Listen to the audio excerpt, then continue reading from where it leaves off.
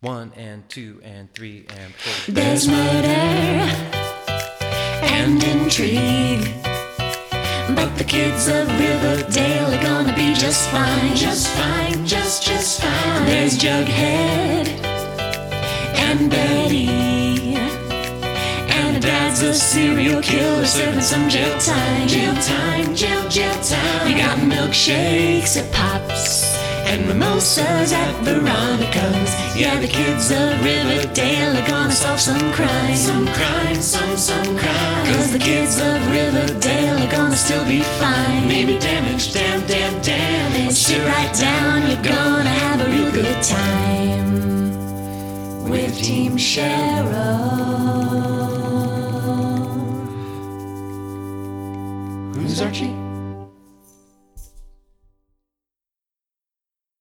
Hello and welcome to the official start of Stephen King Month on Milkshakes and Mimosas, where we are covering very, very tenuously in some cases, all the Stephen King movies and TV shows that have connections to people from Riverdale. This will be the first one, so welcome to Spooky Month, y'all. And I'm not joined alone. I also have classic spooky man himself, Jason. Oh yes, very spooky. Welcome to the Dead Zone. Welcome to the Dead Zone. Dead Zone. And also, a man, if he took a drive, could probably see that gazebo tonight. Alex. Hello, Alex. That's right, Andrew. I could. It's about an hour away. I've been to Niagara on the Lake. It's quite beautiful, but I got to be careful. Yeah. Because the gazebo is gonna break. Would you go up to that gazebo and call your partner and be like, "Come up and look at this site. Look at the gazebo. Come see the gazebo." Yeah, that's so. I Especially now in like Me Too era where it's like you should smile more. Come stand next to me. I'll put my arm around you. We have a tenuous relationship. It's like, oh boy, this is creepy even without the murder. I'm talking about that's the conversation my wife and I have every night. I still remember, we'll get into what we're talking about in a second, but because we brought up the gazebo, I remember my father went to Niagara on the Lake, and he went on the gazebo, but he couldn't remember the title of the movie. So he just kept he's like, I was at that gazebo from I don't know, the Dead Frogs or whatever. And I was like, what the fuck are you talking about? What are you talking about? And I was like, oh wait, you're the Dead Zone, Dad. You're the Dead Zone. He's like, wow, whatever the fuck. It was a gazebo, okay? It was a cool gazebo. And I was like, cool. What a great story. But yeah, so we're talking all about the Dead Zone, and we're going to talk about, we're going to talk about the movie and the TV show. The movie, it's just kind of an excuse to talk about the movie because the movie is great, and the TV show also has some pretty good and interesting elements to it. But the TV show is the one that does have Riverdale cast members in it, and we'll get to that when we get there. The movie is just kind of, we want to talk about the movie because, it's amazing. And we'll get into why it's amazing. But first off, before we get into that, does anybody have any experience with the book itself? Alex, have you read the book or at all? Or No, I think it's one of those ones my brother had when he got really into buying everything Stephen King. But I if I've read anything, I read maybe the first chapter and just I gotta read that at some point, and then never got around to it. Yeah, in college, I found a copy of The Dead Zone on the side of the street, in the gutter. And I was like, oh, what's this? And I picked it up, and it was just oh, this belonged to Mary blah, blah, blah from Hamilton. And it, had their address in it. And I'm like, well, I'm not going to go to someone's house and give them a copy of The Dead Zone that got thrown out of a car, so... Maybe she got killed by Pennywise. While she was reading found in the sewer. You're lucky. The only thing I ever found in the gutter was nudie magazines, But I guess that's a generational thing. I don't think your generation really dealt with that, Andrew. But I know a lot of guys where the first time we saw boobs was there was that weird stash of nudie magazines in the woods. The first time I saw boobs was a torn out page from a nudie magazine in the woods near my school. My generation, no, we just threw Stephen King books in the gutters for people to find, and a Peter Frampton CD. I did once find a greatest hits of Peter Frampton CD in the middle of the country road. Like, it was a very weird spot to find it, but hey, I found it, and it still worked. I wanted it to show me the way. So, Jason, have you read the book? Oh, I'm a huge, like, way back huge Stephen King stan. If it's like probably like even 2005 Stephen King, I've probably read it. Right. Dead Zone, yes, met multiple times, but not since like high school, probably. But I remember thinking it was a really good book. Like, as somebody who really loves Stephen King stuff, like thinking it was one of his better books. Actually, I think it's an underrated book in my opinion in his catalog. Especially as we talk through it, like, I think Stephen King gets a lot of shit, a lot of times justifiably so, for his endings. But the Dead Zone ending is pitch fucking perfect. Like, it is amazing ending. And it's a story that is very character focused, I think, as opposed to, which is why I sort of think, and we can talk about the movie and why I think it's also underappreciated. I think in part because it's hard to associate the things of the tropes that we think of Stephen King with it, right? It's not as like, it's not as batshit crazy or folksy or have like the tropes of Stephen King. So like when you watch the Dead Zone movie, you're not even really thinking of Stephen King like you would when watching like It or Pet Sematary, or it, because it just doesn't really feel the same way. Do you know what I mean? Yeah, It's more serious, and I think it's a really good book with a lot to say. So, well, yeah, exactly. There's a lot to say. So I just read the book for this podcast. I decided, everything that we're going to cover this week, this month, I'm going to read the book, which, by the way, includes The Stand and It. Goodbye, all of my again. Yes, I'm talking about The Stand again. MOON. That spells you're fucking crazy. That spells I bought the Blu-ray, so I'm listening to it with commentary, baby. But so there's some very long books in there. But it was very interesting because it's very much focused upon a very specific era, right? There's a lot put into where he chose to set the Dead Zone in history. Because as a novel, it's like set right in those like Nixon years, right? Where he misses like Watergate, he misses a bunch of Vietnam, he misses like a bunch of like very pivotal stuff, to the point where there's stuff that I didn't even realize was not just like omnipresent. Like there's a point where he learns the term superstar because apparently that was a thing that Elton John coined the term superstar. Like it came with Elton John. And I was like, I mean, I get it because it's fucking Elton John, but I'm also like, what? Like that wasn't just like a thing in the common vernacular for like ever. And it's really fascinating from that perspective. And it's really interesting when you get to some of these adaptations, right? Because where they set, some focus on the time period a lot, others don't. And because of when they're made is when wars will shift and like popular events will shift as they go on and as they're adapted later and later into the year. So I thought that was really fascinating. And it was a pretty good book. I liked it a lot. Could have used without, there are like literal chapters where Stephen King, a man, writes about how horny this lady is, like a lot. There's a lot of writing. You sure that James Franco just didn't put that in there? James Franco went back to that. James Franco, who read the audiobook, he ad-libbed all of that. Wouldn't be surprised. But needless to say, and the lady said, James Franco makes me super horny. Why is that in the Dead Zone? This takes place. What? What's going on there? And I think when we get into it, there's also there's some weird parts of the book. Like, all of the adaptations are very Canada filmed, right? Because I think the Dead Zone, the TV show, is also Vancouver area. Yes, it is. It is. It has. Okay. 100%. Anthony Michael Hall is Canadian as well, by the way. Right. Okay. Yeah. Right. And that's like you know, his show. He produced the show, so it's not like he's just the star of that show. He's like Right. involved in it. Nice. But so it's a very Canadian adaptation story. But there is a few mentions of Canada in the book, and it's where people go on vacation. And I'm like, okay, that's weird. Like, there's a Nova Scotia reference and a Montreal reference. So it's like all of these provinces, because like Vancouver's in BC, and then, you know, Ontario is where most of the Dead Zone is filmed, like the 80s one. So it's like a Canadian road trip. If you go, like, you could go on like a Dead Zone road trip. I mean, if you're a loser like me and want to do that, you definitely could.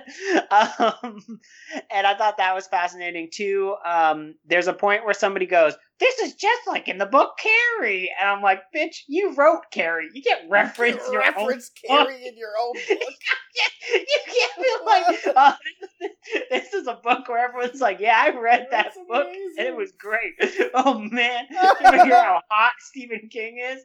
Woohoo! And then everyone drinks Pepsi. That was the other thing that I noted. So that Is was- this just to jump in? Is this the first of his books set in Castle Rock? I think so. Like, this is like prime era of King, where he's like disassociative because Yep, he's the Dead like, Zone is the first Castle Rock book. Correct. oh, Okay. okay, so it is the first Castle Rock book. Yeah, and I was Yeah, about to say, 'cause he's it's a lot of it's interesting that they make a mention of Carrie, but then after this one, he does sort of establish his shared universe instead, where it's like, Right, oh no, I don't yeah. want to be referencing my own work unless it's characters referencing other characters, because I know I watched the special features on the DVD and everything the other night and was reading, Wiki and IMDb, but all about how Cujo was written after this, but That's the they second finished Castle Rock book. Yeah. yeah, and they finished filming right before this, so they didn't. But it was two different studios, and they didn't cross them over or anything. But the sheriff from this is the sheriff in Cujo, or is mentioned in Yes. Cujo. Yep. Right, and the serial killer in and the this, killer, yeah. yeah, the serial killer is supposed to be reincarnated in Cujo. Oh, which right, is that's just, right. Which is just weird, especially given how horny the serial killer is. Like, that's disturbing. I don't like this. Keep away from us, Cujo. But it's a weird book because it is very much in the start of that era of King. Also, like the connected era of King. Also, like, I'm pretty sure this is like when he's like super on cocaine. Like, I think this is like this is entering that like super coked out period of King. 79. Because I remember, I remember because every time somebody asks him about Cujo, he's always like, I don't even remember writing that book. Yeah. Like, I have no memories of writing Cujo, which again makes it all the weirder that there's connections. Like, I don't know, like, he's just like, his brain is just like, Yeah. and going It crazy. sort of makes sense. If you've ever been like completely coked out, you make connections to every fucking thing that ever existed. So like that's probably what was going on there.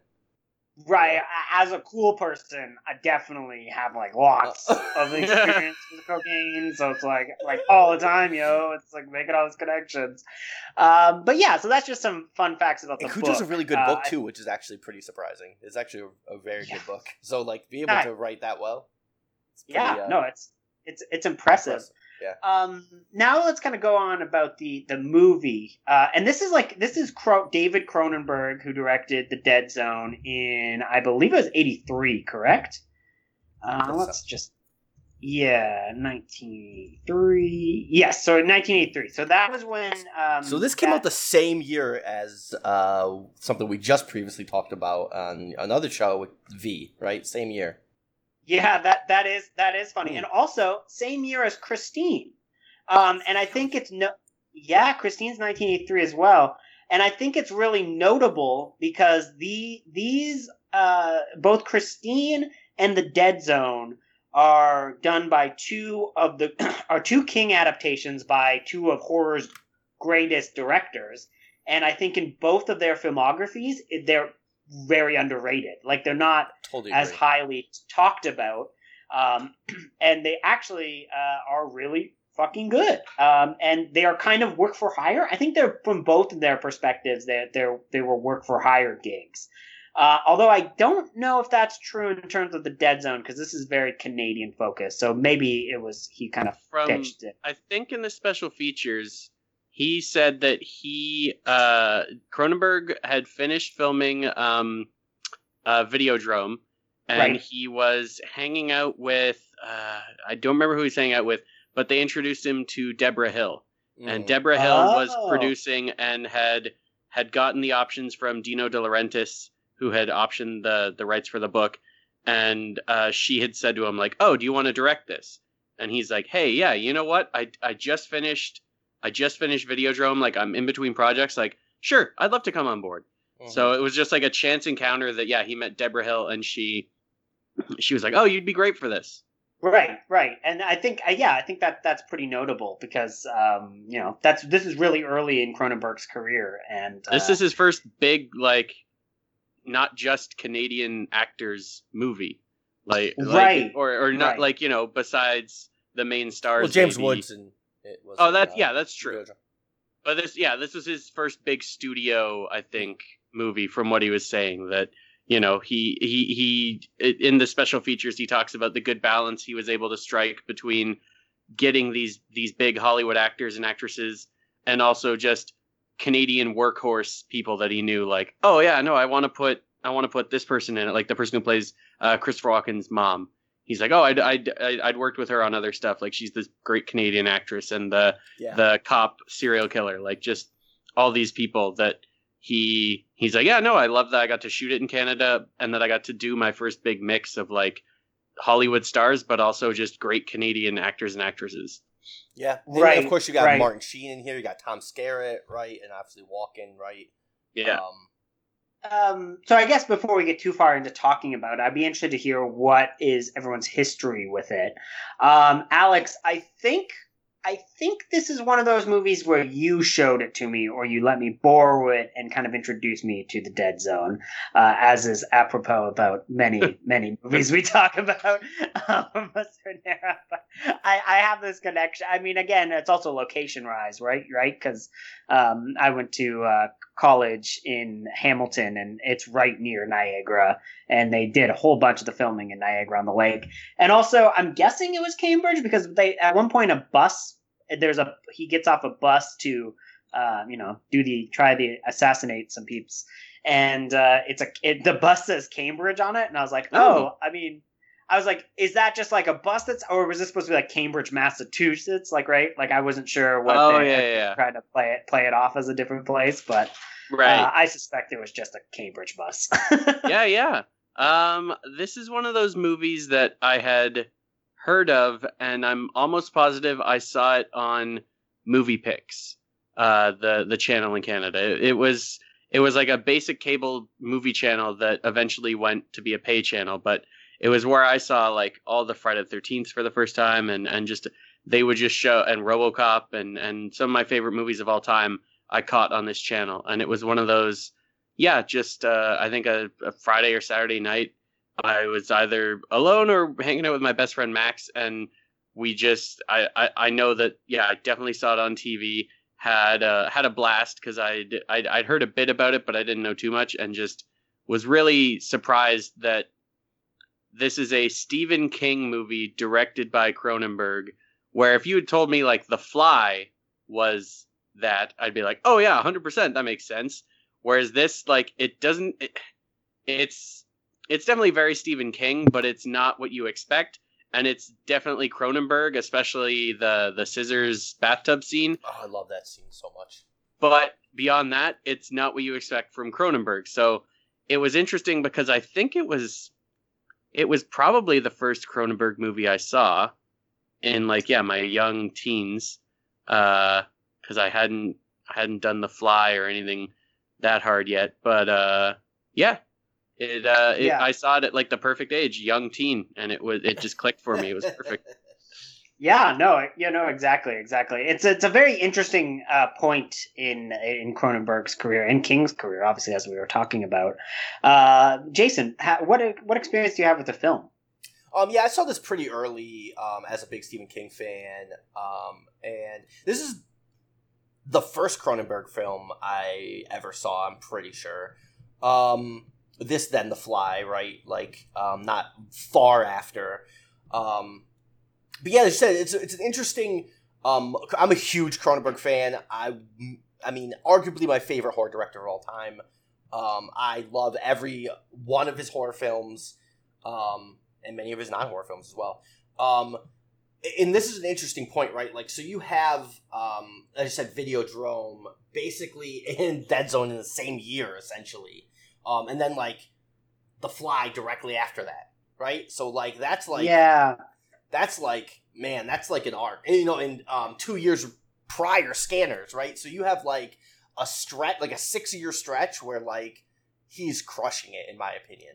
Oh yeah, he's crushing it in a very unique way. Because even Scanners, there's that element of body horror, and I think that body horror is definitely present in this movie. I just think it's a different. much subtle. Yeah, so it's a so much yeah, that, subtler term, which right? I found Yeah, was yeah, very yeah. interesting.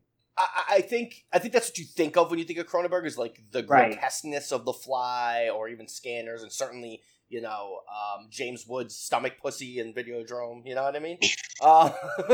His James Woods' stomach whap in Yeah, his stomach P word.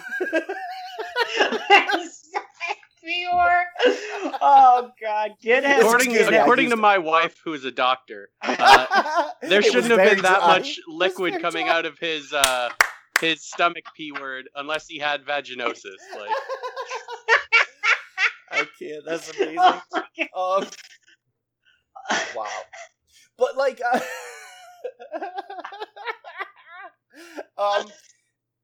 that is delightful.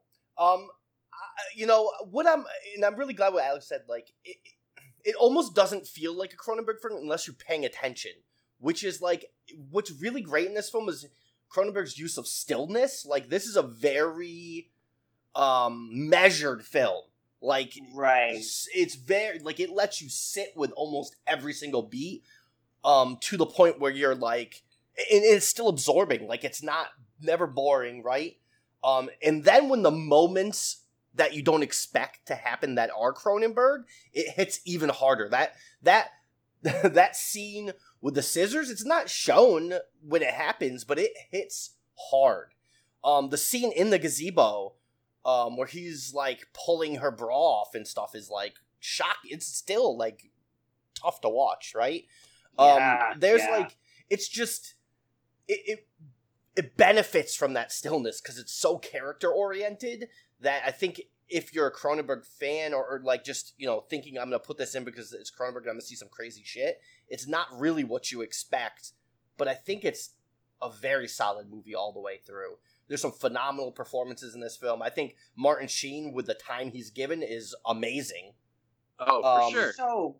So good, and yeah. I love, you know, Tom Skerritt's mustache. You know, I could watch that all day long. You know what I mean? Whatever it's doing, whatever that stash is doing, I'm there for it.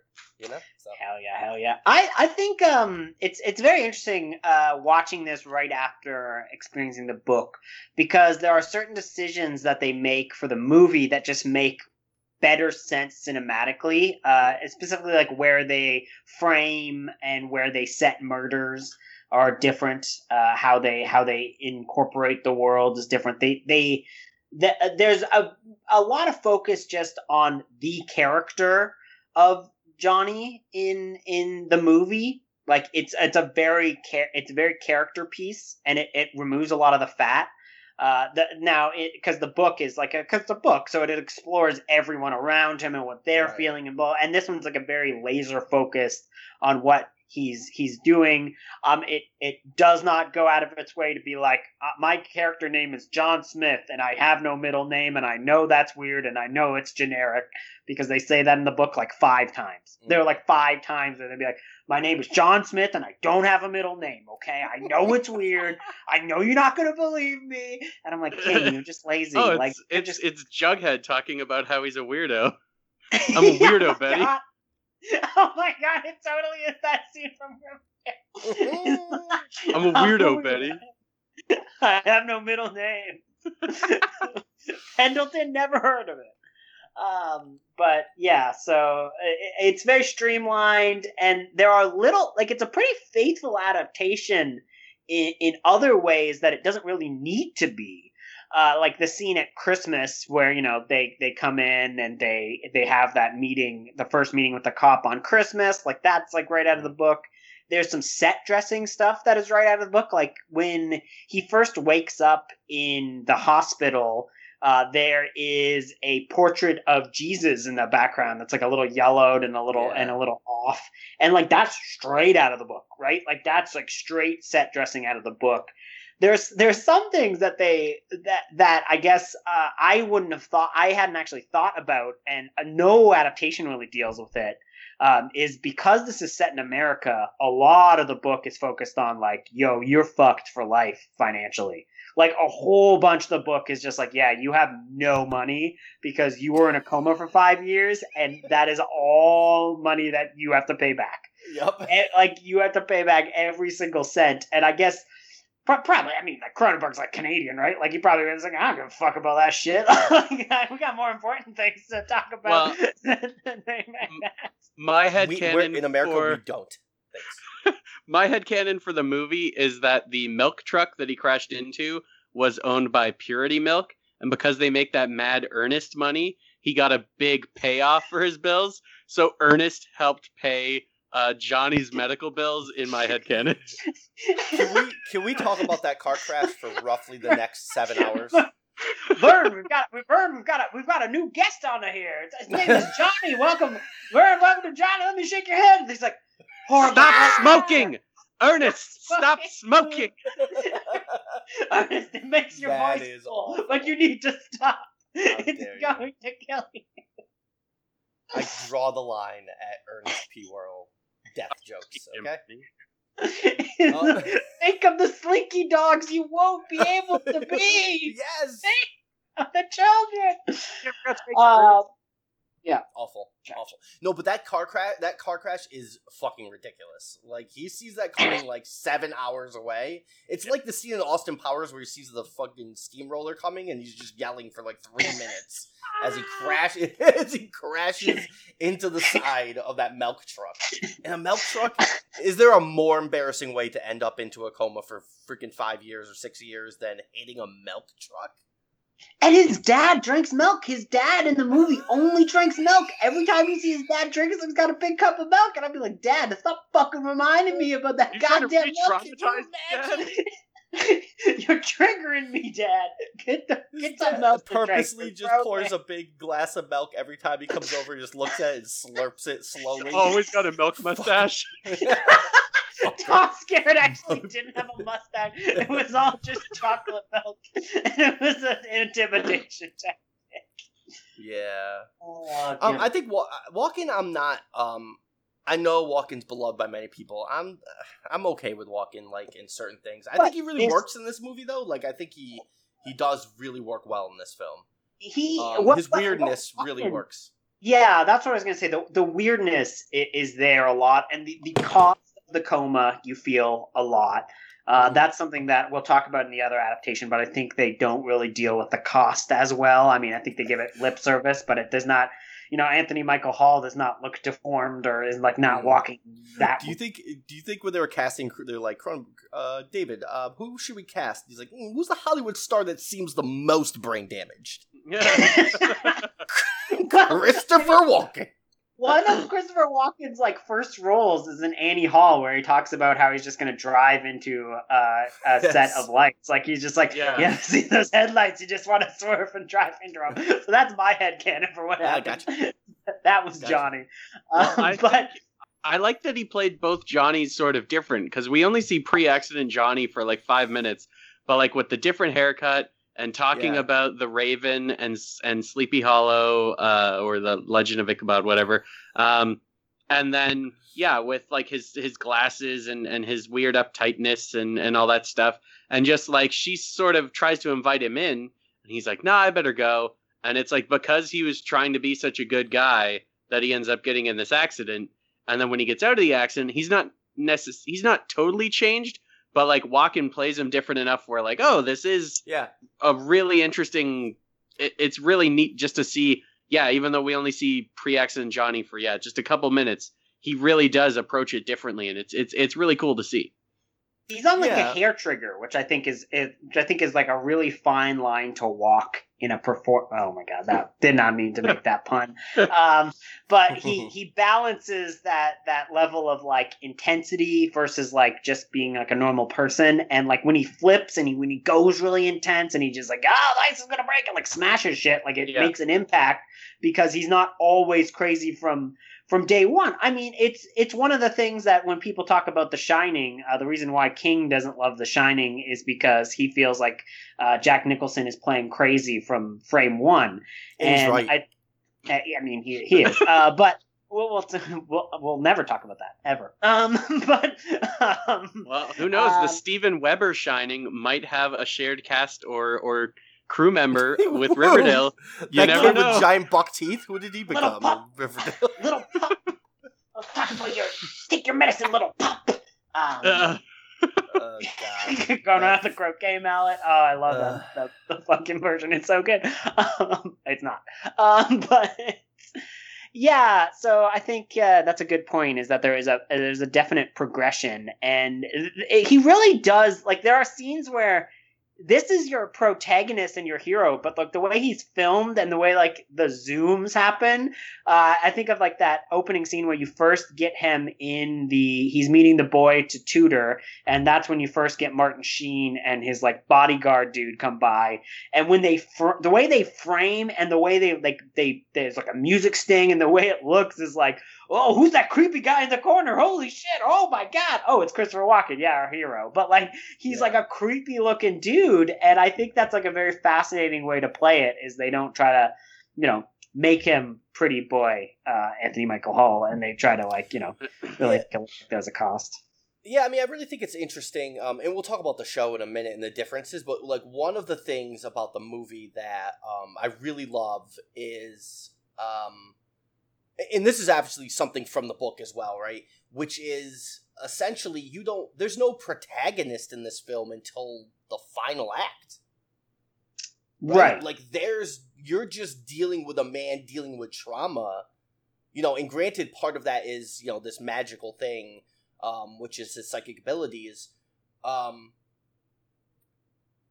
But there's this is such, and I sort of was trying to talk about this before, but this is such like an empty feeling film. They're riding a roller coaster with nobody else on it. They're right in a hospital. There's nobody else in the hospital after the accident. It just feels like everyone is isolated, and I think it really works well for creating an environment where you're dealing with a character who just feels more and more isolated. And that's really what this film is about. The fact that he makes that decision, by the way, at the end is not just because he feels like it's the right thing to do and deciding that what's happened is a gift that he needs to pay out on. It's because he has nothing. He's going to die. Yeah, he has a brain tumor in the book, right? In the book, he's got a brain tumor in the book. And this sort of like talks about that a little bit. Like he talks about the dead zone is the part in his brain that's damaged, essentially, right? Right. And in the roller coaster scene, he does have that weird thing where, I guess, in the book and in the show, they have the scene where he's a kid and he falls on the ice. The movie, they filmed the scene and then they ended up deleting it. It's filmed, but not in the movie. But it's interesting that, they have him on the roller coaster, and without that opening scene, it does seem like, oh, is he okay? Like, that he maybe is having a vision if you've read the book, but if not, you just think like, oh, okay. So it almost seems like they left it in because it might establish something more about, oh yeah, no, he always had a brain tumor. Like, look back at that early scene. Because otherwise, I get why they had to put the scene, because there's the carnival in the movie, and unfortunately in Canada in October or November, whenever they were filming that scene, there's like, well, we can go to Canada's Wonderland, and that's where they shot it that's them on the Canadian Mindbuster, I think, at Canada's Wonderland. So much sense. But that's why the park was so empty, because they filmed it in like October where it was freezing. It might have been November even. They had them open the park just for them. And that's why, like, it looks so weird, and they try and pass it off as like, oh, there's like almost like a Carney style guy, operating the ride, whereas at Wonderland it's usually like, teens. But that they had to do this scene in the coldness of Canada, of the Canadian fall. But I do think it works though. Like it's one of those things where it's like a weird. It's almost like an unintentional theme throughout the movie is like his own isolation, right? Because they really deal with as he progresses as things occur and happen to him. There's like the point where he's just like, I'm not leaving my house anymore. Like I'm just staying in this house, and he's like completely isolating himself. So like so incidentally that works. Like it kind of works, and it's like one of those accidents. And I mean, I guess there was always a hockey accident in the book, right? Like I like that in the movie it's a hockey accident that kills all the kids, because that makes me go, that's some Canadian shit, right? Like that's real Canadian. Can we talk about that thing too, where like the dad is like, come be my tutor, I know you're in the news for being an insane psychic, and then when the insane psychic tells you your kid's gonna die, you're like, get the fuck out of here, freak. I hired you to be a teacher, not a psychic. What are you talking about? That is insane. I mean, that is insane. Also from the book, like honestly, that same weirdness happened in the book where it's not an excuse. It's just like it was. That's like straight from the book where he's like, oh, I know you're a psychic, but I believe it's bullshit. I know you believe it, but it's bullshit. And he's like, so I'm a liar? And he's like, no, it's just bullshit. Believe what you want, but it's bullshit and wrong. But anyways, I agree. I agree with him. I think psychics are bullshit, but I wouldn't hire somebody who's a renowned psychic to watch my kid alone. And then right. Like you're just like, hey kid, you ever heard of Madame Blavatsky? Yeah. You want to learn about the reptilians and how that control the media? If reptilians are in Hollywood, Christopher Walken is definitely one of them. 100%. He'd be the worst reptilian ever. They'd be like, act like a human, and they're like. And they're like, oh my god. But yeah, I mean, let's get into the show now. I mean, I think we all kind of are at a consensus that the movie's great. The movie is great. The movie is great. Yep. And I think it's one other thing that I want to talk about, because as we go through the years, some of the things that change throughout adaptations. I was really impressed by the filming of that World War II sequence. And I think that kind of a sequence where there's still like horror aspects into it, but it really is like a war scene that really kind of like showcased that like Cronenberg is doing stuff that's not just horror. He can do other genres, and he can do it really well because he's like a brilliant filmmaker. And he can do bigger stuff. It doesn't have to just be like small scale Canadian stuff with interesting crazy effects. But he went from shooting movies that were, had crazy prosthetics and stuff to being like, oh yeah, no, here's like a controlled fire with a dude with a fake body on top of the bed with him with an escape hatch underneath the bed so that they don't have to worry about accidentally burning him. That's how they did it. And then with the tanks and all that stuff. And he really upped his game to like doing some crazy stuff, showing that like, I'm not just that guy from Canada who does weird stuff. Like I can do big stuff too. Yeah, and I think it's real easy to phone that in, right? Like that's like it's not. Like you could have phoned that in. You could have used stock footage, right? Like there's nothing that. I could have pulled a Bill and Ted. Yeah, where they go to Waterloo to meet Napoleon. Yeah, I mean you see that a million times in other movies that use like nom footage, right? Like you've seen that a million. And you could just tell immediately there's something else to this than just mailing it in, right? Like it's so much more cinematic. I can't even imagine, and Alex might have some insight in this, like what the cost and all that stuff to switch the type, because essentially you're making just a short film in there that's like a different type of film, right? It was the budget was not that high. Like it was about like $7 million. And like this is so it's not a bad budget. I think that's probably like a mid budget in that time period, I think. Yeah, that sounds about right. But like that's still like a lot to just kind of be thrown at you, and I doubt you had much time to film that scene. It's only supposed to be appearing in the movie for briefly, right? Like it's Yeah, I mean, it doesn't seem like it's B footage or anything like that. You know what I mean? Like it's all. Yeah, and it's all really impressive. And I just wanted to make sure we noted that before we kind of went on. Well, one more thing. I just want to talk about the end really quickly since I brought it up at the more thing. Pulling a fucking Columbo on us, like always. Let me get my cigar. I just think and I know this is part of the book, but like before we move on to the show, because the show doesn't have this, at least in the episodes we're talking about, the end is just so well constructed thematically, and the way it's filmed, it's awesome. Like he gets up there. First of all, the woman he loves is like supporting this fascist leader, right? Right. And she's right. on stage. That was a surprise. I forgot about that. I totally forgot about that. Although this scene, that's like, sort of we the were talking straw about that broke the camel's back for him, I think. Yeah. Like, you know, like, oh, he's like even reeling people I know and care about, you know? And, yeah. So, sorry. So there's a video online so there was like really in 2016, like late 2016, there is a video of like Trump like holding a baby and like holding a baby like this in front of him, and like somebody edited it to be like just keeps cutting back to like Christopher Walken, and you're like, oh my god, that's wonderful. I mean, that's the funniest thing. That scene is so wild. Like, you know, the idea that King had to him deciding to assassinate, which makes sense, right? He has that conversation about, would you assassinate Hitler, you know, with the doctor, right? And then he decides to assassinate him, which, you know, considering he knows everything he knows, you know, he's almost obligated to do, right? I mean, what are you going to do? Live in a world where the whole world gets nuked anyways and you're probably going to go down, right? Yeah, do you want to live out what would have happened in War Games if it wasn't just a game? Right? Mutually assured destruction? Right. Global thermonuclear war?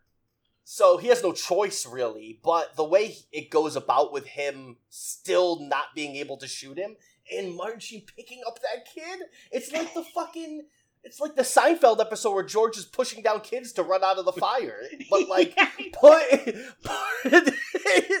it ruins his career and ends up with him committing suicide. It's okay. crazy. By the way, that's a fucking great ending for that character, dude. Like that's such a so smart. They're so smart. Like you said, like this is a real powerful ending, and even the book is has this ending because this is like King's honestly.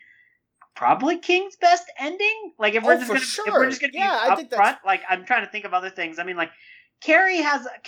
Carrie has ending. almost the same ending though, where because isn't the ending of the book that that the girlfriend visits his grave and then has like she gets a calm sense that he's at peace now. Oh, where yeah, it's like yeah, she does. Yeah. So that's the ending of Dead Zone, which is, you know, not the same as the ending of Carrie, but the end of the movie Carrie, anyways, has the psych out with the dream, which is better than the book's ending, because the book ends with like a commission, like it ends with like reading out like the Warren Commission, but it's called the White Commission, and it's just a bunch of people being like, we have learned that telekinetic people are indeed a thing, and they did fuck up this small town. And you're like, all right, like he shouldn't have ended with this. But like, yeah. So I think as far as books go, this is probably the best ending of his I've done. Yeah, novels for sure. I mean, short stories. Short stories are pretty easy, right? Like, I'm sorry, nothing's easy to end or write. I can't fucking write any of this. But it's a different game, right? Novels is probably where people. One thing I was just gonna jump in that I remembered watching the special features was when they were talking about him creating the character Stilson. It's supposed to be Still Nixon, where it's like that's where the name Stilson comes from. That it's like we haven't moved past. We're still in this shitty era of America. We're still in this bad with these politicians like Nixon. So that's why he called him Stilson. Can you imagine feeling that way in '79 in America? And like this is why Stephen King is so angry on Twitter. Yeah, and just fucking dragging. I can't wait for the next version. And it's gonna be Sump. All right, guys, got Sump. Yeah. Ronald Sump is trying to run. It's incredibly optimistic of you to believe there's going to be a next. Somebody's gotta know. Yeah, so I don't know. We could. That's all. I'd say. Yeah, it's funny because it's like it's hard to quantify, and we could honestly talk about it for ages. The movie is great. The movie's wholly underrated. I don't think it's talked about nearly enough. No. Even when it comes to King adaptations, really, like it seems to kind of be one of those forgotten ones, and it's definitely in my top 10, if not higher, as far as King adaptations go. Oh yeah, easily. Yeah, easily. So now let's talk about the thing that actually is relevant to this podcast, the television series. And let's start off with the fact that I pitched watching this television series because I was like, oh man, all right, I found this really obscure actress who was one of those Sisters of Quiet Mercy, I believe, which is like one of the nuns in Riverdale. She's in it. She's in episode 2. This is an excuse. We'll watch episode 1 and it'll be fine. And then 5 minutes in, pop, the guy, Alvin Singer, I think his name is, walks in. And, Alvin Sanders. I don't know why. I'm thinking of Colonel Sanders. Alvin Sanders, he walks on as the principal. And I was like, oh, well, okay. I mean, it's still very relevant, but now there's 2 Riverdale people involved because in episode 2, there's a sequence where there's like a diner scene where a lady almost gets hit by coffee, and that was the actress from Riverdale. So we almost talked about that because some lady didn't get hit by coffee. Can we talk about how like the first 15 minutes of episode 1 is so horny? This show starts so... They're fucking in the closet. She's like, oh, eat my orange in the closet. I'm like, what is going on? All the kids know they're fucking... Like, and everyone's fine with it. He's hanging out. It's like crazy. Okay. What is going on at the beginning of this? This was a USA Network show, right? Correct, yes. Okay. USA Network Characters... was a weirdly horny channel. Like, they had Duckman, they had Weird Science. Weird Science was the horniest show. So I think USA did enjoy having like this weird horny shows and horny things. But yeah, I did. Right. I was a little taken aback just how horny it was just at the beginning. For like in the school. Like not just like, oh, I'm going to take you home later and whatever. It's like, oh, let's go like, feed each other exotic fruit in the closet. The kids are fucking out listening to them in the closet and nothing happens to them. They're like, cool, keep going. Yeah. What? Yeah. He's hanging out of trees and shit. Like, what is going on? What is going on at the beginning of the show? But it does make a better turn past that, I think. Now, the show does start with the ice skating accident when he's a kid, right? Yes. Is that how the book starts too? Yes. Okay. Yes. And it kind of sets up that this is why he is able to, because the big thing in the book is like the reason why he was able to wake up from his coma is because he already had brain damage, and the brain damage happened from hockey. Bam. Right. That's a indictment about the NHL guys. The doctor says to him like, oh, like brain trauma from it must have been from when you were a kid. Like because they make a point of mentioning that they tie it together. Yeah, there's some nonsense here, and I guess implicit too in the book and the movie that of like the 5% of you only use 5% of your brain nonsense, which is absolutely unscientifically true, by the way. Limitless and yeah. It's a long. I can psychically tell you're bullshitting me right now. It's all true. I know. I'm the psychic. But. Yeah, it's fascinating because there are so many beats where they do play it very similar to the prior adaptation and the book for the most part, where they're like, oh, we learn about the fire, which, by the way, we didn't mention in talking about the other adaptation because that scene is amazing in that adaptation. I forgot how well that fucking set burns. Boiling over. And it's like It's like that whole like capturing about like what it's like, and then it's fine in this one. Did you read they had to reshoot it because they accidentally burned an ET toy, And Oh, yeah. Universal threatened to sue if they didn't remove ET. And because there was no like CG, they just had to like, okay, let's just burn down another shelf full of kids' toys and make sure none of them are owned by a rival studio. So stupid. That's hilarious. That's like some petty bullshit. It's not as impressive in this show. I mean, again, they're working for a TV budget, but yeah, it's fine. No, what I will say though is I do really enjoyed the way they, took the doctor story of him losing his mother. in the Yeah, show. I think and- it was really well done in the show. I think it it's is really too, and I heartbreaking, think- that story. Actually, Yes, it is very heartbreaking, and they tell it with a lot of silence, which I thought was really impressive. Like especially near that end, it's just like it's a silent journey back.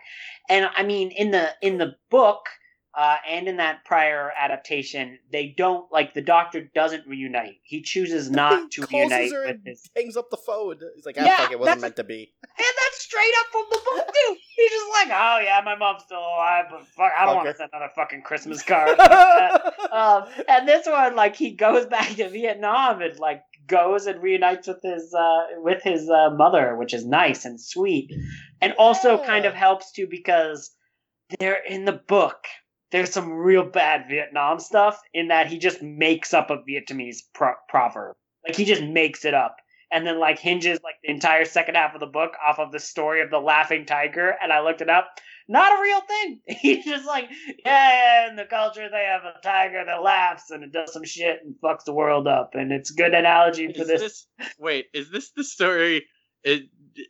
Sorry to get off on a tangent, but there's that episode of King of the Hill where Buckley dies and Khan, who's the Laotian character, tells about an old parable where a guy is being chased by a tiger and he runs and he falls off this cliff and he's hanging on this branch and he looks up and the tiger's standing there and he looks down below the cliff and there's another tiger and he's sort of like, and then he just looks up on the branch and there's this strawberry growing and he just eats the strawberry and it's the most beautiful, or it's the most delicious strawberry that he's ever eaten.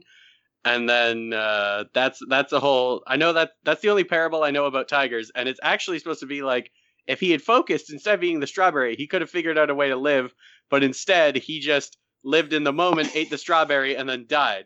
So even on King of the Hill, they got it wrong. But Wow. Hilarious.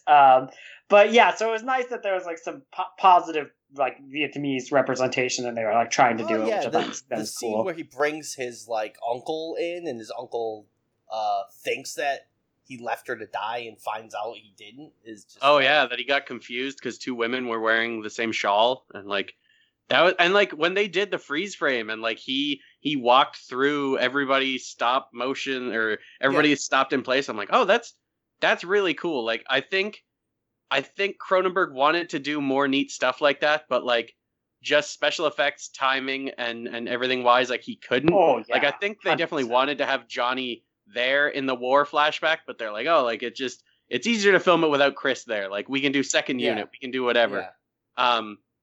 And I like that this show is sort of like, well, why don't we do the stuff that maybe they couldn't do in the movie? Right. And like it's Right. not just them trying to milk it, it's them being like, let's try and do stuff that they couldn't do. And I thought that scene was great where he walks back and he sees, oh no, the woman you saw get blown in the air was another lady, and it's actually your mom was over here passed out. It just works because there's so much chaos going on around too. You know what I mean? Like it just works. Yeah.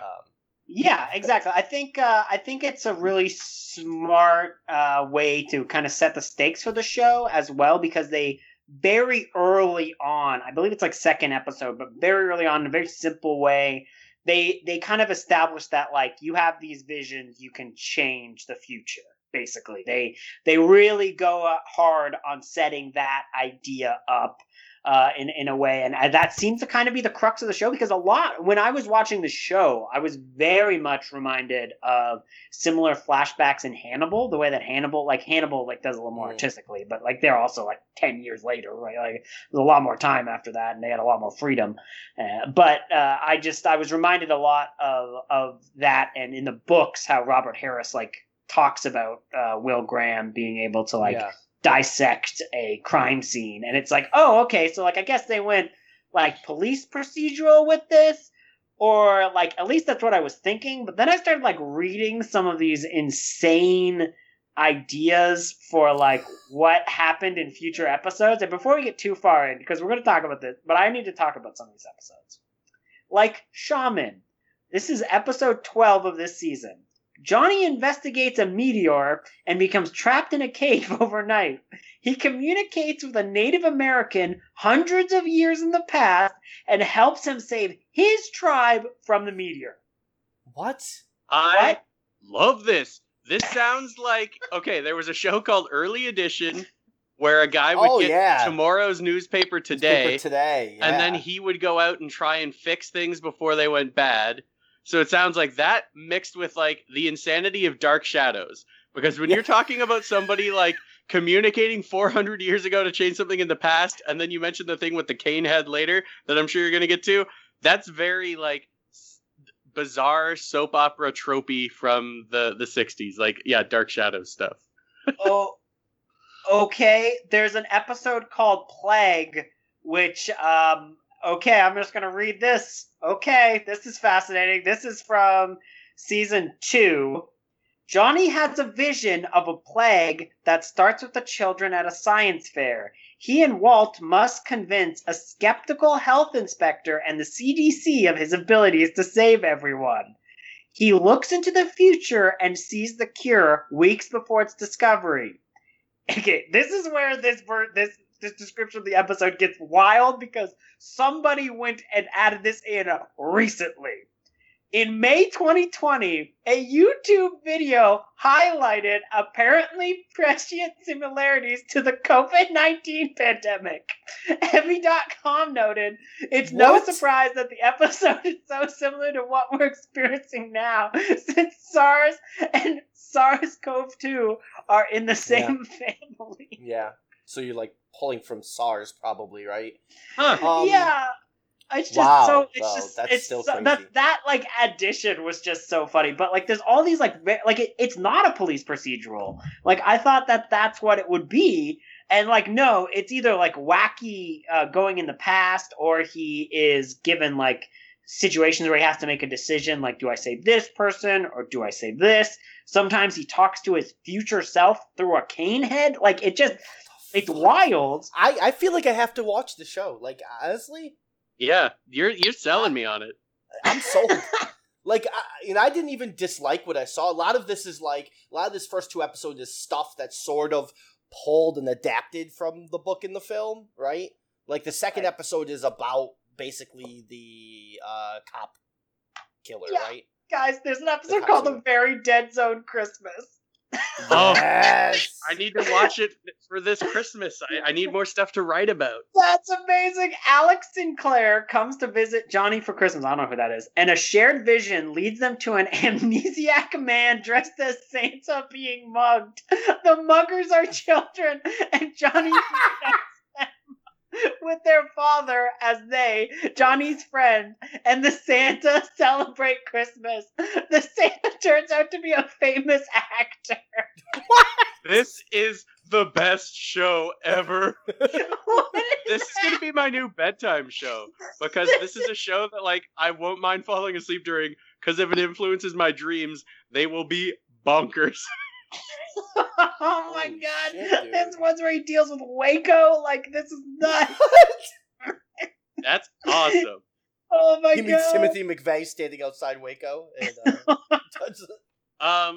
so I guess we should also talk about when you mentioned Johnny having, medical bills, they establish in this version that Johnny's mom is super rich, that his dad has already passed, and that she has a new boyfriend played by, I think it's David Ogden Stiers, or a classic sci-fi actor guy who's been like, I remember him in Star Trek and other stuff, where he is the head of I don't know if it's an evangelical society or what it is, but that it's church. Yeah, this church, and that seems to be how Johnny might get, connected with Stilson eventually.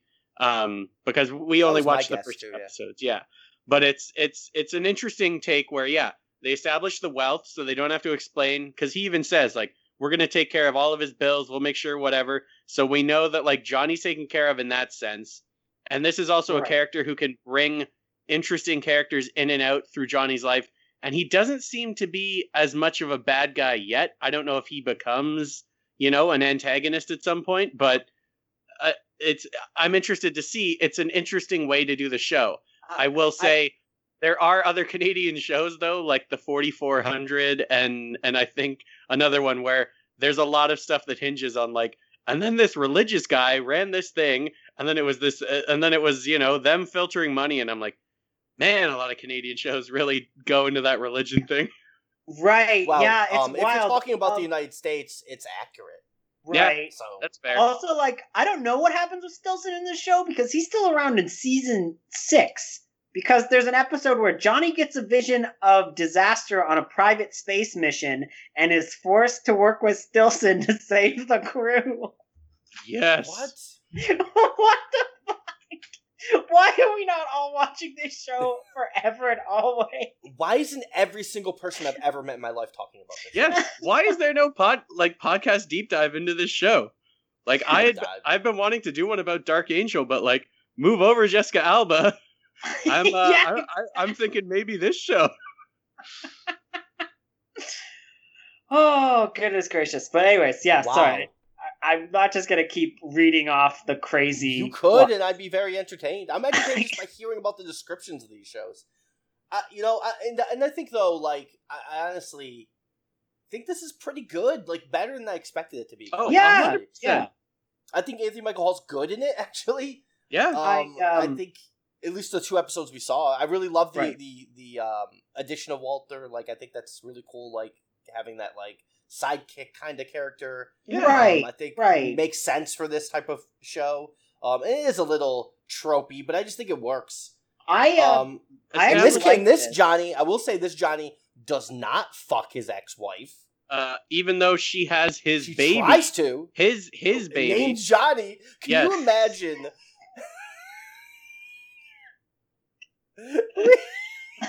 I feel so bad for the cop in the show. The cuck cop? Yes. The cuck Okay. cop. That's the first time I've ever felt bad for a cop in my life, and it was watching this show. Yeah. I like this show more now that I know it didn't just become a procedural, like cop drama, right? That actually makes these episodes a little bit more interesting to me because that's like one of the only times they really tackle this. Like, there's other cop parts, but it's not like, you know, an X-Files. Like, I thought they were just gonna. If I were to guess, I'm like, oh, they're just gonna do like X-Files or whatever, where he just solves crime. Or Pushing Daisies, where like, he touches a corpse and figures out how it happened or whatever. Like, but like that's not what the show is. The show is just fucking crazy, apparently. But it's interesting in that regard.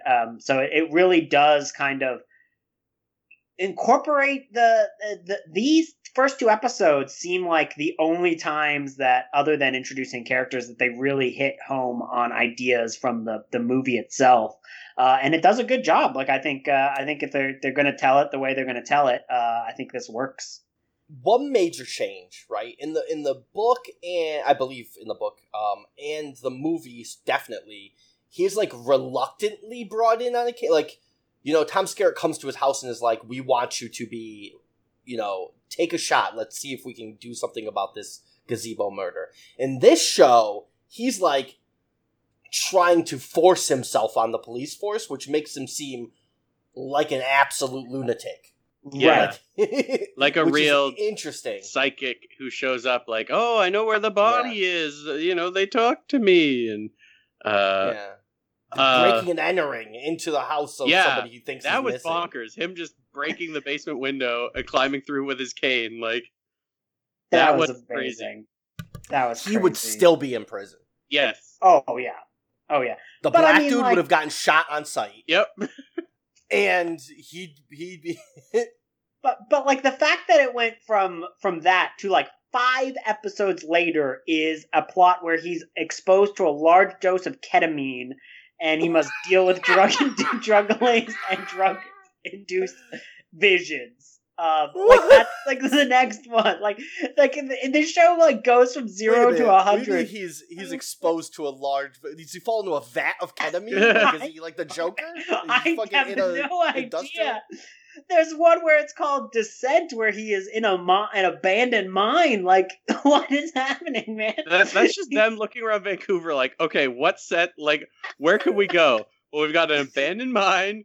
We've got a building that could be a church. We've got, creepy farmhouses. What if he falls in this well over here that I found? Yeah. Oh, I will say, though, I love that when he was in the basement, he saw that he could have let the cop die, and then he could have been with is it Sarah? That's what. Yeah, good. Then he instead he decides to save the cop, and I'm like, ooh, like he could have done it, and like he would have been totally justified in the eyes of the law, anyways, of letting the cop die. But he makes the hard choice of like, no, like even though I would get to have my family and have another kid with Sarah, like I can't do that. Like if something's gonna happen with this cop, I want it to happen naturally. Like I don't want to be the reason this guy dies. And I'm like, ooh, that's really heavy for them to get into in the second episode of this show. That like, right, yeah, I thought that was great. I really appreciate that they did, because that's where my mind went. Like when I knew that was what was happening, that the dude he knows that. Oh, you see that first vision of him coming around and killing the cop, right? Yeah. And I'm like, oh, of course he's gonna save the cop. But what I'm thinking is like, well, he probably in real life would have just let him get killed so he could get his kid back, right? But then they take the extra step of being like, no, that is what he sees, right? Like he sees him getting back with his wife, them getting married, like all the way down the road. Yeah. It's really, really savvy the way they did that. Yeah. Acknowledging it. Exactly. You know? Like it's nothing like, season 2, episode 4, The Outsider, where Johnny is watching a commercial for a beauty aid when he receives a vision of it causing numerous birth defects in the future. He must help 2 scientists fall in love in order to prove the product's danger. Before he can leap back? Is that what? Yeah. Dean Stockwell's going to show up smacking a smartphone that goes, yeah, no, you, Al, you need to, or Sam, you need to, yeah, I don't know. We don't know yet. You just need to figure it out. Suss it out yourself. Be Dr. Laura and go beat up that guy. I love Quantum Leap. Quantum Leap. Yeah, that does sound super Quantum Leapy, which that's probably why I'm really going to love the show, because I love Quantum Leap. Yes, hell yeah. So good. Yes, of course. Oh god, I have to stop reading episode descriptions. But also, there's an episode where all the animals are acting violently, attacking the townspeople. Johnny finds out the reason for the attacks is that the animals are sensing that a dam is about to break and flood the town. What? So it's an animal attack movie, but they're just like, the dam's about to break, we gotta attack you so you'll leave and survive. What? This show sounds like everybody working on it in the writer's room had the best fucking time. Yeah. Like it's like they that. Smoked a lot of weed. It's like that Key and Peele sketch where they talk about Gremlins 2, Oh, where it's like, yeah. what if there's an electricity gremlin? I love it. It's in the movie. Like that sounds like how this show was pitched. Like, what if all the animals attack because a dam's gonna break? Love it. Write it out. I want. Give me the script next week. Like. There are clearly no bad ideas when it came to making this show. No. You know what? It doesn't sound like they were wrong either. Yeah, I mean, for a USA Network show to last 6 years, I mean, obviously there was Monk and there was Burn Notice, but like this would have been one of the slightly earlier ones. Like that's pretty Psych admirable. Lasted for a little while too, didn't it? Yeah, that's right. Oh god, yeah. Oh god, I'm so sorry. I have to read one more. I'm so sorry. Welcome to Wikipedia, the podcast. I'm so sorry. I'm but here listen for it. to No. this. Dana is back, and she helps Johnny solve an apparent hate crime. A white supremacist confesses to the crime, but the man was actually killed by his closeted gay lover. Johnny must save the racist from the gay killer who wants to kill him before he can't. Awesome. What? The way that they worded Johnny must save the racist from the gay killer. Are you sure there's not some Riverdale writer overlap with this show? Because this is Yes, the most that's the Riverdale-ass connection. sounding show ever. This is fucking out Riverdale-ing Riverdale. Yeah. Oh my God, I can't. Johnny sees a vision of Archie being mauled by a bear. Johnny has to go to Mr. Lodge and convince him to let Papa Poutine live, otherwise Archie could be in trouble. Like, Johnny learns that little Johnny is an incest baby, actually, and they fly. So, guys, it turns out this is the perfect show to cover on this podcast because it's fucking crazy. I'm really with Alex. I could really go for like a full breakdown of this show. Episode, fuck it, minute by minute. Minute by minute. Look at some of these episodes. Hi, yeah, so we're doing a minute by minute podcast. The first 40 episodes are just going to be about a very dead zone Christmas. I would listen to every single one of those episodes. I've got to be honest. Oh, goodness gracious. Well, you know, I did not expect the craziness that today would get us. So, you know, life is crazy sometimes. I I would say check out the Dead Zone show. Like honestly, it's Yeah. like for the first 2 Yeah. episodes. I know here at least in the United States, it's on like IMDb TV. Which like if you have Prime, like you can watch it for free. Like I think all the episodes. So and with commercials, granted, but like hey, fuck it, you know. it's on Amazon Prime in Canada. All okay, 6 cool. seasons, no commercials, so that's Awesome. Yeah, I was pleasantly surprised to find that, and yeah, I think this is one of the rare instances where it's like you can recommend the book and the movie and the show because they're all good. Yeah, If for different Yeah. reasons, probably. Yeah. You know? definitely. They're just kind of, they're very different interpretation. They go in a lot of different ways, and they tackle the material obviously very differently. I don't recall any space missions in the book, so you know they go off and do interesting stuff. Imagine all of those things you read, but Christopher Walken is the Johnny in those episodes. You gotta fall in We got- love for the cure. We gotta stop these animals. The dam is gonna break. He has to say that, right? Like that has to be the moment where like Anthony Michael Hall is like, I got this. I can finally have my Christopher Walken moment. And he's like, that cougar ate that baby because the dam is gonna break. Cougar ate a baby. I mean, I don't know, I'm just assuming. I Uh, was really trying to help. Just a poor baby cougar. It's misunderstood. But yeah, I guess let's go around and do like final thoughts. What does I guess I'll go first. I just want to say like it turns out the Dead Zone is like a really good story template, and you can do a lot of really interesting and unique things with it. And if you adapt it and change it with the era, you can go in a lot of routes in a different areas to kind of attack the story. I mean, even if somebody made another version of the story now, there's still elements that they could really go into, right? Because they could do an entire show or entire movie that focuses a lot more on the time difference, right? Because I think that's something that they don't really get into too much with with the stuff that happens in the Walken movie, and they kind of tackle it a little bit here, like where they're like, oh, what? Bodybuilders are now in the office. And I'm like, yeah, that's the only crazy political thing that happened. Anthony Michael Hall, yeah, bodybuilders is crazy it's going to get. Well, he apparently missed OJ, and I'm like, how long was he in the coma? What year is this supposed to take 6 place in? years. He was 6 years in the coma in the show, I think. Yeah. Yeah. 5 years in the movie, in the book, I think. Yeah. And the show's... So they added a year they for some don't reason. mention what year the show is supposed to be. If it's supposed to be concurrent, like, the show was, 2002, 2003? So, like, he would have been conscious for OJ, I think. Like, I just wasn't sure if they said it a few years earlier to give themselves some wiggle room, but... Maybe. Yeah, he doesn't Who know. knows? the He's whole- fucking time traveling in this show, so he could have Yeah, been 19. that's true. You know? Yeah. Oh, yeah. When- anytime. When Andrew said, yeah, like talking to the shaman 400 years ago, that is like that Quantum Leap episode where he goes back to like his Civil War ancestor, because even though the whole conceit of Quantum Leap is that he can only leap within his lifetime.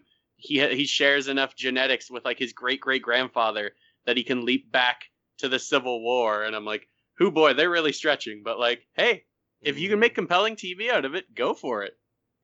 That's right, folks. You heard it here. Alex is starting the Quantum Zone, a Quantum Leap and Dead Zone recap podcast, and talks about how the shows interact with each other. Ooh. That would be an amazing podcast, I'm sure. But yeah, so yeah, I would say definitely watch anything, any of the stuff that we talked about. Read the book. Like, I think it's all good, and it's all good in different ways. So I'm very impressed by this. Alex, what are your final thoughts? Yeah, I totally agree. Like I said, I haven't read the book all the way through, but now I'm more inclined to, or get the audiobook to hear James Franco read it to me. That does sound like a trip. Yeah, the movie, I hadn't watched it in a long time and rewatched it just the other night, and I forgot how just great it was. Like, I can't even remember what I was expecting. But I ended up watching it being like, oh, like, this didn't leave me feeling like skeeved or upset or gross or just anything that you might expect to feel after a Stephen King or Cronenberg movie. Like, you just feel good. Like, it's a solid, well-made movie. And then the show, I was just watching it and pleasantly surprised that, yeah, it's definitely very Canadian. It's definitely very, low-budget TV to an extent. But given their limitations, they pulled off, from what we've seen so far and from those descriptions, a really fun, well-made show. Exactly. Jason, what do you think? Well, yeah, I'm really in line here. Like, for different reasons, I enjoyed, the film and the show. I think they're very different, but playing in the same world, obviously. I also mentioned, like, yeah, for something that's probably a little lower budget, I was incredibly impressed with some of the flashback stuff that they did. Even today, by today's standards, like, some of that stuff that they did, I thought really worked well. I thought the acting was pretty solid across the board, quite honestly. I was actually hoping we'd see more of that doctor character. I was hoping he'd kind of be, a little bit more involved. Maybe he is down the road. I thought that character was great. As I said, aside from the super horny first 15 minutes, I think the show seems pretty good. And, I think the film's excellent. Completely underrated. I think it's a damn shame that it gets left out of, like, best of Cronenberg and best of Stephen King adaptations, because I think you said top 10. I would say this is probably top 5 Stephen King adaptations for me, at least. No, that's totally fair. I mean, so, it's a very different adaptation. It's like it kind of teeters that sci-fi and horror. There are like some really scary horror elements. Sure. There's also a little bit more to it than just a horror story, which is kind of cool. Yeah. Where can they find you on the internet, Jason? Oh, I don't know. Somewhere. If you care, you'll find it. Me. That's it. Okay, You know, okay. I'm And hard to get. if you are Jason's ancestor 2 million years in the future who have just kind of dialed in and accidentally just took hold of Jason right now, we're all sorry. If you want to reach me, you can get trapped in a cave and speak to my shaman ancestor, who will contact me directly. Sounds good. Alex, where can they find you on this world wide web? You can find me easiest on Instagram at AJ Patteson, Patteson. There's no R. It's not Patterson, because my great-great-great-grandfather was illiterate and forgot it on his son's birth certificate and didn't want to pay to fix it. Wow. Or at one point, will you get thrown back into his body and make the choice to omit that, because that's the last name you always knew? Oh, now I'm gonna stay Patterson. I love it, because there's or maybe James Patterson went back in time to eliminate your side of the family so that you can have access to any of the wealth that he's accumulated for himself. He would. You're not getting any of that Alex Cross money, you motherfuckers. Yeah. Okay, that is a movie I want to see. It's like Time After Time, but instead of like Jack the Ripper and H.G. Wells, it's two Pattersons trying to figure out who gets the fortune. Yeah. Where can we find you, Andrew? Oh, yes. You can find me on the interwebs at mpodcastm for the Twitter for this podcast. You can email us at milkshakesandmimosas@gmail.com. We have a brand new Patreon, which has been around for a few months, so it's not brand new. But hey, come on over. And you can find that looking up Milkshakes and Mimosas at Patreon or in the show notes. And yeah, that's all from us. As always, blame the CW. Bye.